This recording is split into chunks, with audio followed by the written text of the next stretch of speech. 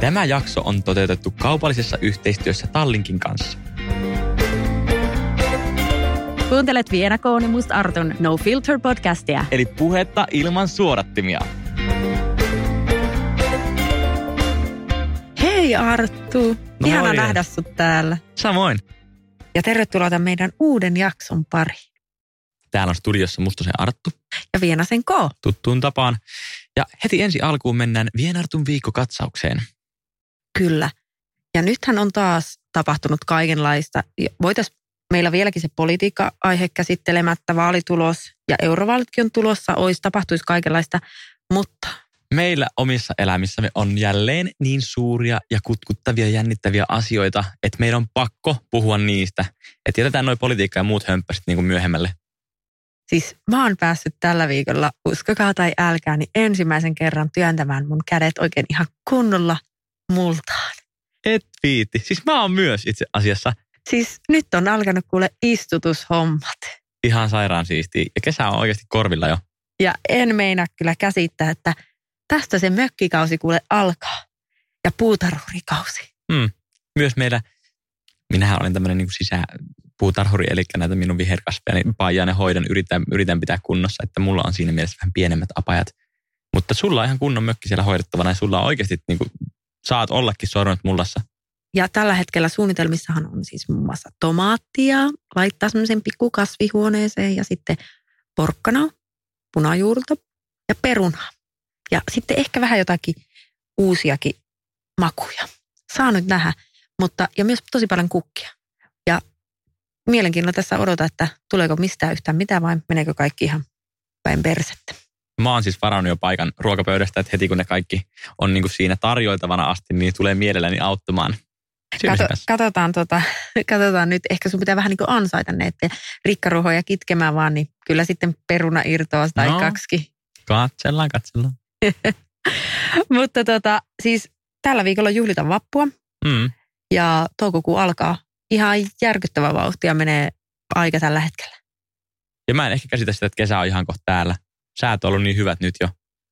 Ja itse asiassa tällä viikolla niin on tämmöinen spessuviikko, koska tämä jaksohan tulee nyt maanantaina ulos. Eli saatte iloita meistä jo nyt maanantaina, koska huomennahan vappuaatto ja mehän ei silloin ehitä mitään jaksoja julkaisemaan. Niin sen takia me ollaan ihan muissa hommissa. On muita kiireitä. Remppahommia. Vaikka muuten sanoa, että meillähän on siis itse asiassa huomenna ihan töitä, että meillä on 10 sovittu ne kuvaukset, että ei ihan rimpsalla olla aamusta lähtien. Totta. Hei, mutta mennään meidän päivän aiheeseen. Me oltiin Vienan kanssa tuossa pari viikkoa sitten käymässä Tallinnassa pitkästä aikaa. Me ollaan siellä viime vuoden puolella käyty useampaan otteeseen ja ylipäätään yhdessä tehty aika paljon matkoja Tallinnaan ja Viroon ja jopa Latviaan asti. Niin viimeksi jouluaikaan siis oltiin siellä risteilyllä, niin silloin mä en lähtenyt käymään siellä keskustassa ollenkaan, mutta nyt taas pitkästä aikaa päästiin oikein pyörimään vanhassa kaupungissa ja käymään safkaamassa ja kaikkea. Niin mun mielestä oli ihan sairaan hauska 1 vuorokausi. Joo, tuosta Tallinnasta on tullut meille semmoinen aika rakas paikka, että me ollaan tehty pitkään Tallinkin kanssa yhteistyötä ja toimittu viime vuonna niiden ihan brändilähettiläinen ja sen puitteissa ollaan käyty sitten tuossa meidän etelänaapurissa useammankin kerran. Ja usein nämä reissut on aika lyhkäisiä, että ne on just ollut päivän mittaisia tai jopa silleen, että ei olla edes yhtään yötä. Mutta parhaiten mulle on jäänyt mieleen kyllä se meidän Baltian road trip, milloin me päästiin kiertämään Viroa ja Latviaa ihan kunnolla. Se oli ihan sikasiisti. Ja sattui vielä niin sairaan hyvät säät, että jotenkin se kaikki tuntui vaan paljon uskomattomammalta. Ja tässä on niin semmoinen hauska juttu, että mä en ole aikaisemmin osannut oikein arvostaa Tallinnaa ollenkaan. Ennen kuin, milloinkohan se oli se meidän eka reissu, mikä tehtiin yhdessä porukalla. Siitä on 2-3 vuotta. Niin. Ja jotenkin niin Tallinna on ollut semmoinen blah-kohde. En mä ole nähnyt siellä, että siellä olisi oikein mitään semmoista kiinnostavaa. Että mä oon ollut enemmän silleen, että mä haluan käydä Tukholmassa ja näin. Mutta sitten, nyt kun siihen on päässyt tutustumaan kunnolla, niin sehän on ihan mieletön kaupunki. Joo, ja siis se ruokatarjonta esimerkiksi siellä, ravintolatarjonta on aivan siis valovuosia Suomea ja Helsinkiä edellä. Eikä siinä vielä kaikki, se on super edullista. Me käytiin muun muassa nyt siis safkaamassa tuolla, mä söin 4 ruokalajin illallisen 35 eurolla. Ja oikeastikin tällaisessa aika fännisissä ravintolassa, että ei mikään pikkumesta. Ja tälle vegaani- ja vege-ihmisenä, niin Tallinna on myöskin vegeruokailijan paratiisi. Siellä on ihan hirveästi ravintoloita, missä löytyy hyviä vegaanisia vaihtoehtoja. Ja esimerkiksi tämä Vegan Restaurant V, sehän on yksi Tallinnan suosituimmista ravintoloista myöskin. Sinne on aina pitkät jonot ja pitää varata pöytä. Ja oli tosi hyvää ruokaa myös tällaiselle sekaanille, kun kävin siellä silloin syömässä teidän kanssa. Niin se ei ole mitään semmoista, että okei, no tässä nyt syödään tätä salaattia ja pupujen ruokaa, vaan siellä on oikeastikin niin kuin hyvät safkat. Niin, ja siis se on sellainen niin kuin kunnon valkoiset pöytälinnat ja teet sellainen niin kuin fansimpi meininki, että tulee oikeasti kivan näköisiä pieniä annoksia ja niitä syödään useampia tai voittaa yksittäisiäkin tietenkin, mutta että ihan siis semmoinen istutaan alas ja syödään kunnolla. Musta tuntuu, että Viron kulttuuri ylipäätään ja sen kaikki, mitä siellä tapahtuu, niin se jotenkin on viimeisen 10 vuoden aikana ihan hirveästi mennyt jotenkin eteenpäin, että se on jotenkin hirveän trendikäs mesta nykyään. Niin ja ei pelkästään se, että siellä on niin kuin hyviä rafleja, se on muutenkin jotenkin cool mesta. Ja se on kiva, koska siellä on semmoinen keski-eurooppalainen tunnelma. Se on ihan erilainen kuin Helsinki. Siellä on se vanha kaupunki, semmoinen yhtenäinen, tosi kaunis paikka. Että siellä on ihan sama, mihin suuntaan sä katsot, niin kaikkialla on niin kuin nättiä. Ja jotenkin siellähän valtio vaikka tukee yrittäjiä ihan eri tavalla, mitä Suomessa. Ja se vaikka yrittäminen on siellä paljon helpompaa kuin täällä. Ja sen takia siellä on lähtenyt se kansantalous nousuun. Joo, ja siis ihan mielettömiä vaatekauppoja löytyy myös Virosta tai Tallinnasta. Berska ja... En nyt näitä ketjuliikkeitä tarjota, vaan sieltä löytyy esimerkiksi sieltä Baltiaan, Turkin alueelta tosi paljon kaikkia pieniä putikkeja ja kivoja liikkeitä, mikä oli siis aika uusi alue. Mä en ole käynyt Virossa koskaan silloin, kun se on ollut sellainen... Ja vähän neuvostohenkinen. Niin, mutta ilmeisesti siellä on silloin ollut se niinku semmoinen ostosmesta, minne suomalaiset on aina mennyt. Nyt siinä on tehty semmoinen supermagee. No, ostariksi kai sitä voisi sanoa. Siellä on kaikki ruokapaikkoja, rafloja, putiikkeja ja supertyylikäs paikka. Ja mä mietin, että silloin kun mä joskus yli 10 vuotta sitten käynyt Virossa ja Tallinnassa, niin meidän reissit on ollut sellaisia, että me ollaan menty just johonkin tosi halpaa hotelliin tai hostelliin ja sitten käytiin jossain tosi kälyisessä kauneushoitolassa halvalla ja sitten menty vielä ehkä johonkin bussimatkan päässä olevaan ostoskeskukseen vielä shoppailemaan. Niin jotenkin niin ne ei ole ollut sellaisia, että ehkä mistä sitten on ollut sille jei. Että sen takia mulla oli tosi pitkä tauko, että mä en käynyt monen vuoteen Tallinnassa ollenkaan. Milloin sä oot muuten käynyt ekan kerran? Minkä ikäinen sä oot ollut? En ole ihan varmaan, kun mä käynyt joskus lapsena, mutta sen, minkä mä muistan, niin mä oon käynyt 17-vuotiaana ekan kerran. Siis mulla on ensimmäinen muistikuva Tallinnasta. Mä oon ollut ehkä 4- tai 5-vuotias. Ja siitä on jäänyt vähän traumat. Siis me oltiin siellä koko suvun kanssa Tallinnassa. Se oli viimeinen päivä ennen kuin oltiin lähdössä takaisin Lauttaan ja Suomeen. Ja sitten mä muistan sen tilanteen tälleen, että vanhemmat sanoivat, että Arttu, että jäätkö odottaa nyt tänne huoneeseen, kun käydään luovuttamassa tämä huone, vai tuutko mukaan? Ja mä halusin välttämättä jäädä sinne huoneeseen, luultavasti katsoa telkkaria, koska siellä oli telkkari ja meillä ei. Ja sitten, no mä istuin siellä huoneessa, odottelin niitä mun vanhempia, ja musta tuntuu, että lapsen mielelle se on tosi pitkä aika jotenkin ollut mukaan, vaikka on oikeasti ollut ihan muutamia minuutteja tai maks 10 minuuttia kyseessä. Ja mä huolestuin, että ne ei enää tuukaan hakea, että ne ei nyt niinku tuu, että mä oon jäänyt tänne yksin tänne huoneeseen, niin mä lähdin hortoilemaan sieltä huoneesta pois, ja mä eksyin sinne ison hotelliin. Ja sitten mulla on tää muistikuva vaan, kun mä siellä märisin jossain käytävällä, kun vanha mies ottaa mut ja vie mut sinne niinku aulaan, missä sitten on kaikki nämä mun sukulaiset. Ja mä olin ihan varma, että ne oli lähtenyt bussille ja unohtanut mut sinne huoneeseen ja mä olin aivan järkyttynyt siitä tilanteesta. Ja tää on hauska juttu, koska nyt kun me viimeksi käytiin siellä Pienan kanssa, niin yhtäkkiä mun serkku laittoi mulle Instagramissa viestiä, että hei niin, että uskallat kuitenkin mennä Tallinnaan takaisin, vaikka silloin muistaakseni 90-luvulla, etkö sinä ollut se, joka eksy siellä, niin kaikki meidän suusta yli muistaa tämän koko jutun, mutta... Apua. Joo. Hei, mulle tulee tuosta mieleen vähän tämä MS Romantic-sarja, kun siinä oli tämä pikkupoika, joka myöskin jätettiin sinne se hyttiin, kylläkin siellä laivalla. Ja se oli myös silleen, että sitten se lähti etsimään sitä sen setänsä. Itse asiassa mulla myös siitä, tuli tämä muutama viikko sitten, kun mä katsoin sitä MS Romanticia, niin tuli toi ihan kyseinen sama tarina mieleen. Jotenkin se kosketti minua. By the way, se MS Romantic on kyllä yksi parhaimmista komediasarjoista pitkään aikaan, mitä Suomessa on tehty. Että se on jotenkin ihan älyttömän hyvin toteutettu ja jotenkin kiteyttää sen laivakulttuurin ja suomalaisuuden jotenkin älyttömän hyvin. Jep, siis nimenomaan. Ja kuinka paljon just niitä erityylisiä ihmisiä siellä on. Että kaikki ne on osattu jotenkin hienosti tuoda ne ihmistyypit, mitä näkee tuolla kun matkustaa. Ja siis tämä Hannu-Pekka Björkman, sen roolisuoritus siinä, se oli aivan uskomattoman hyvä. Jep. Ja se on hauska, kun jostain tuosta, kun joku tuommoinen sarja onnistuu siinä, että sulla tulee oikeasti olo, että hei mä tiedän ton ihmistyypin ja mä oon tavannut ton tyylisen ihmisen joskus. Niin se on jotenkin parasta, kun ihminen kokee sille, että hei, tää koskettaa jotenkin niin kuin mua. Mutta meidän laivakokemukset on varmaan vähän erilaisia kuin se MS Romantic-kokemus. No joo, ja siihen vaikuttaa myös se, että me ollaan aika pitkälti matkustettu ihan tuolla uudella Megastarilla, mikä on aivan supertyylikäs ja fiksu laiva. Siis siellä on muun muassa Burger King sisällä, mikä on mun mielestä ihan sairaan siistiä. Sitten siellä on se tax-free Superstore on 2 kerroksessa ihan sairaan laaja. Siellä on oikeasti paljon vaihtoehtoja. Se Megastar on kiva myöskin sille, että jos ei halua hengata siellä ravintola-alueella tai jossain yleisesti vaan siellä laivalla, niin siellä on myös tämä Comfort Class ja sitten Business Class, molemmat, mitkä vähän maksaa ekstraa, niin pääsee semmoiseen rauhalliseen tilaan, missä on sitten tarjolla. Busineksessä on ihan kunnon ruoka ja muut, mutta sitten siellä Comfort Classissa on niin teetä ja snacksia ja tämmöistä lehtiä. Niin mä oon ainakin kokenut, että joskus kun tulee väsyneenä pois sieltä reissulta, niin se on ihan mahtavaa, että saa pääsee semmoiseen rauhalliseen paikkaan ja saa istua siellä rauhassa ja ottaa itselle vähän aikaa. Joo, niin ihan nojatuoreilla siellä katsoo vaan merta, kun se liplattelee siinä. Ehkä sekin, että omat nuoruuden kokemukset laivoilta on just se, että sä jossain seinää vasten istut jossain käytävällä, että ei ehkä ne on niitä kaikista hehkeimpiä. Ja sitten kyllähän toi Megastar on laivana ylipäätään ihan eri luokkaa, mitä sellaiset 80-luvun laivat, mitä itse muistaa. Siis ihan täysin.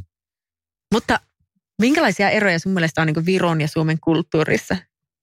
Virolaiset on oman kokemukseni mukaan, niin musta tuntuu, että ne on puheliaampia ihmisiä kuin suomalaiset, mutta silti myös semmoisia aika vakavia tyyppejä. Tai että ne siis yleisesti ottaen ne kyllä puhuu, mutta ne ei ole välttämättä sellaisia. Ne ei ole niin sisäänpäin käytyneitä, mitä me. Ei munkaan mielestä. Ne on mun mielestä enemmän keski-eurooppalaisia oikeasti. Ja jotenkin, olisiko niillä ehkä vähän parempi huumorintajukin? En mä siitä kyllä tiedä. Se on ihan superhauskaa, että meillä on kieli, jotka muistuttaa tosi paljon toisiaan, mutta sitten kuitenkaan ne sanat ei tarkoita samaa. Että esimerkiksi viineri on eestiksi nakki. Eli jos sä tilat kahvin ja viinerin kahvilassa, niin sä saat kahvin ja nakin. Joo, toihan on oikein yleinen läppä just. Mä muistan lapsena jo kuulu, että oi vitsi, pitää mennä tilaamaan sitten kahvia ja viineriä, niin saakin nakkia sieltä. Mutta mikä sun mielestä hauskin tollainen vironkielinen ilmaisu? No, istu mun kyrvällä on tietenkin. Joka tarkoittaa siis istu mun viereen. Niin, ihan loogisesti. Mutta miten tämä majas oli hallitust, elämä nyt talus? Niin, mä tiedän sen, että hallitus on home. Talossa oli hometta, asumme nyt maatalossa. Eli hallitus on home.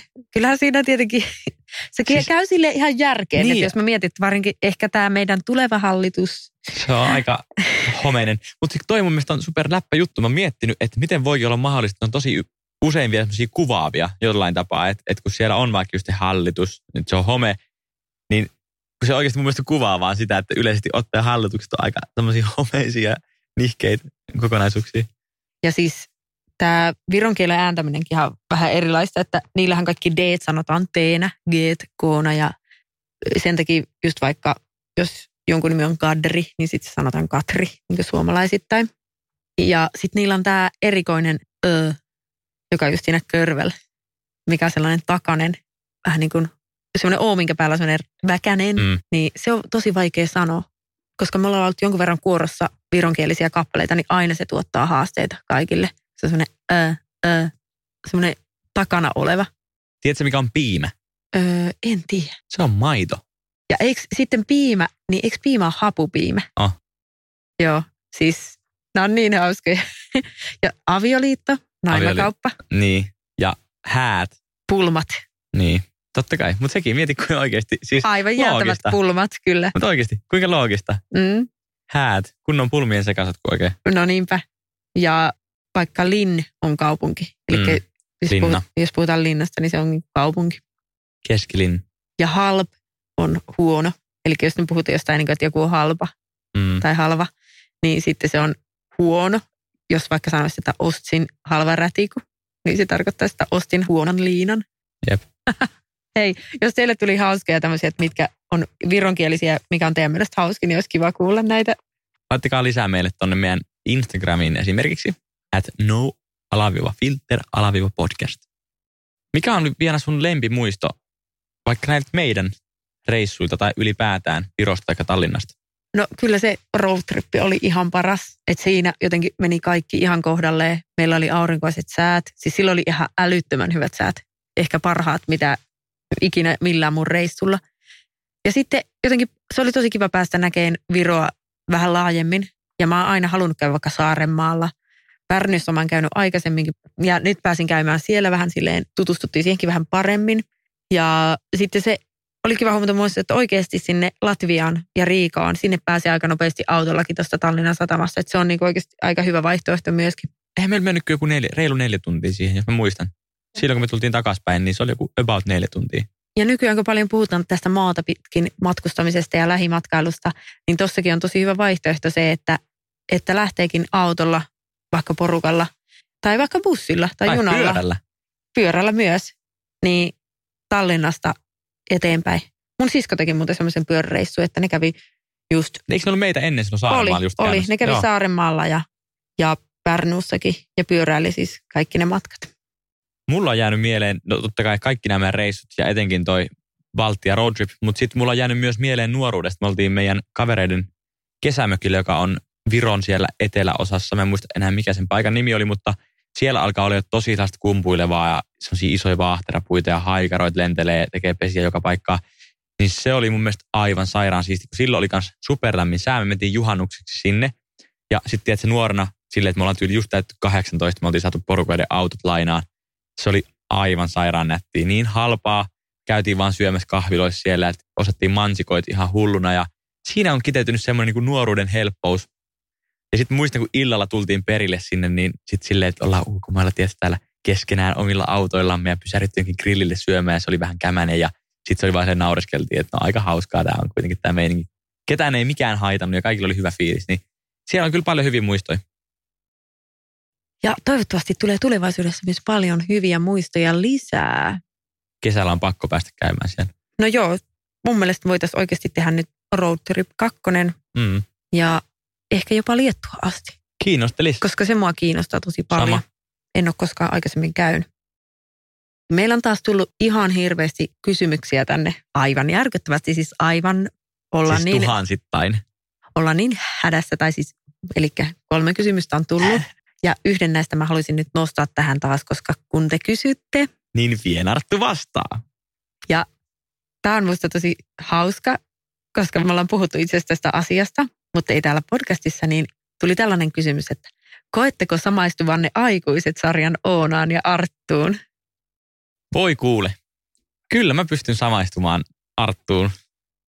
Ja siis miten onkin mahdollista, että Arttu, joka itse asiassa näyttelee siinä sarjassa oikein suuressa roolissa. Siis pienen roolin verran.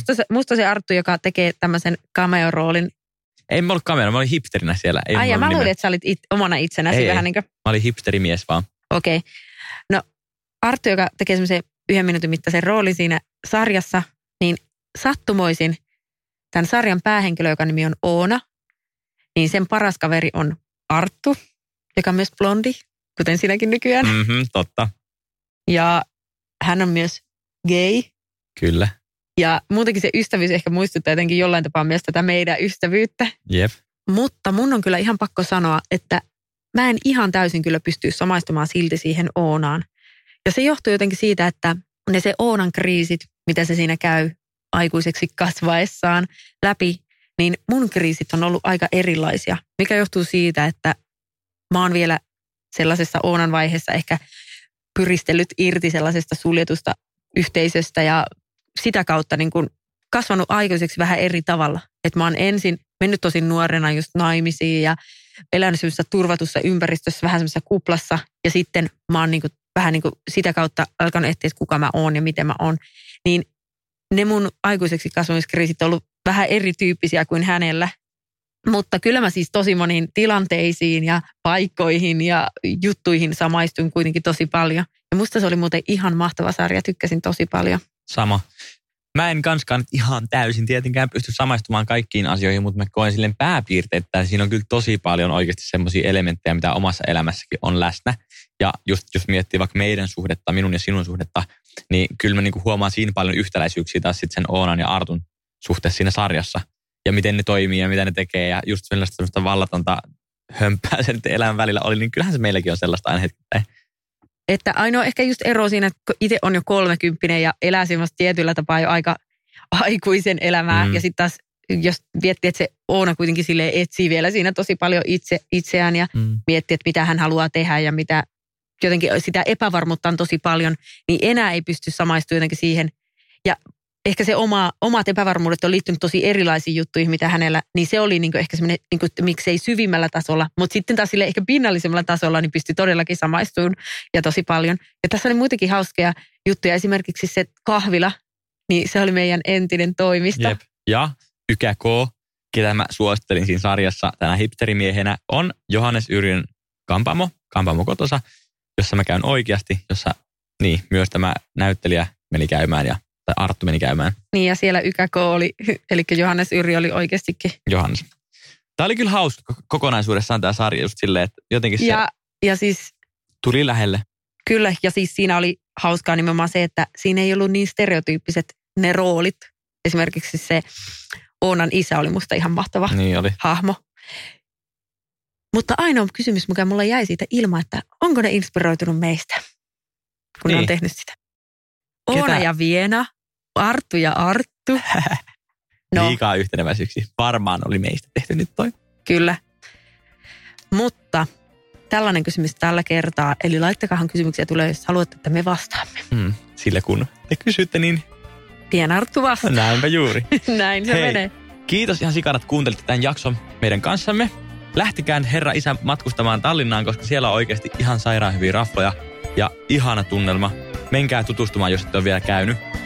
Mutta sitä ennen lähdetäänkin vapun viettoon. Eli ei muuta kuin hyvät vaput ja ihanaa toukokuuta kaikille. Sitä samaa minulta. Moikka! Moi moi!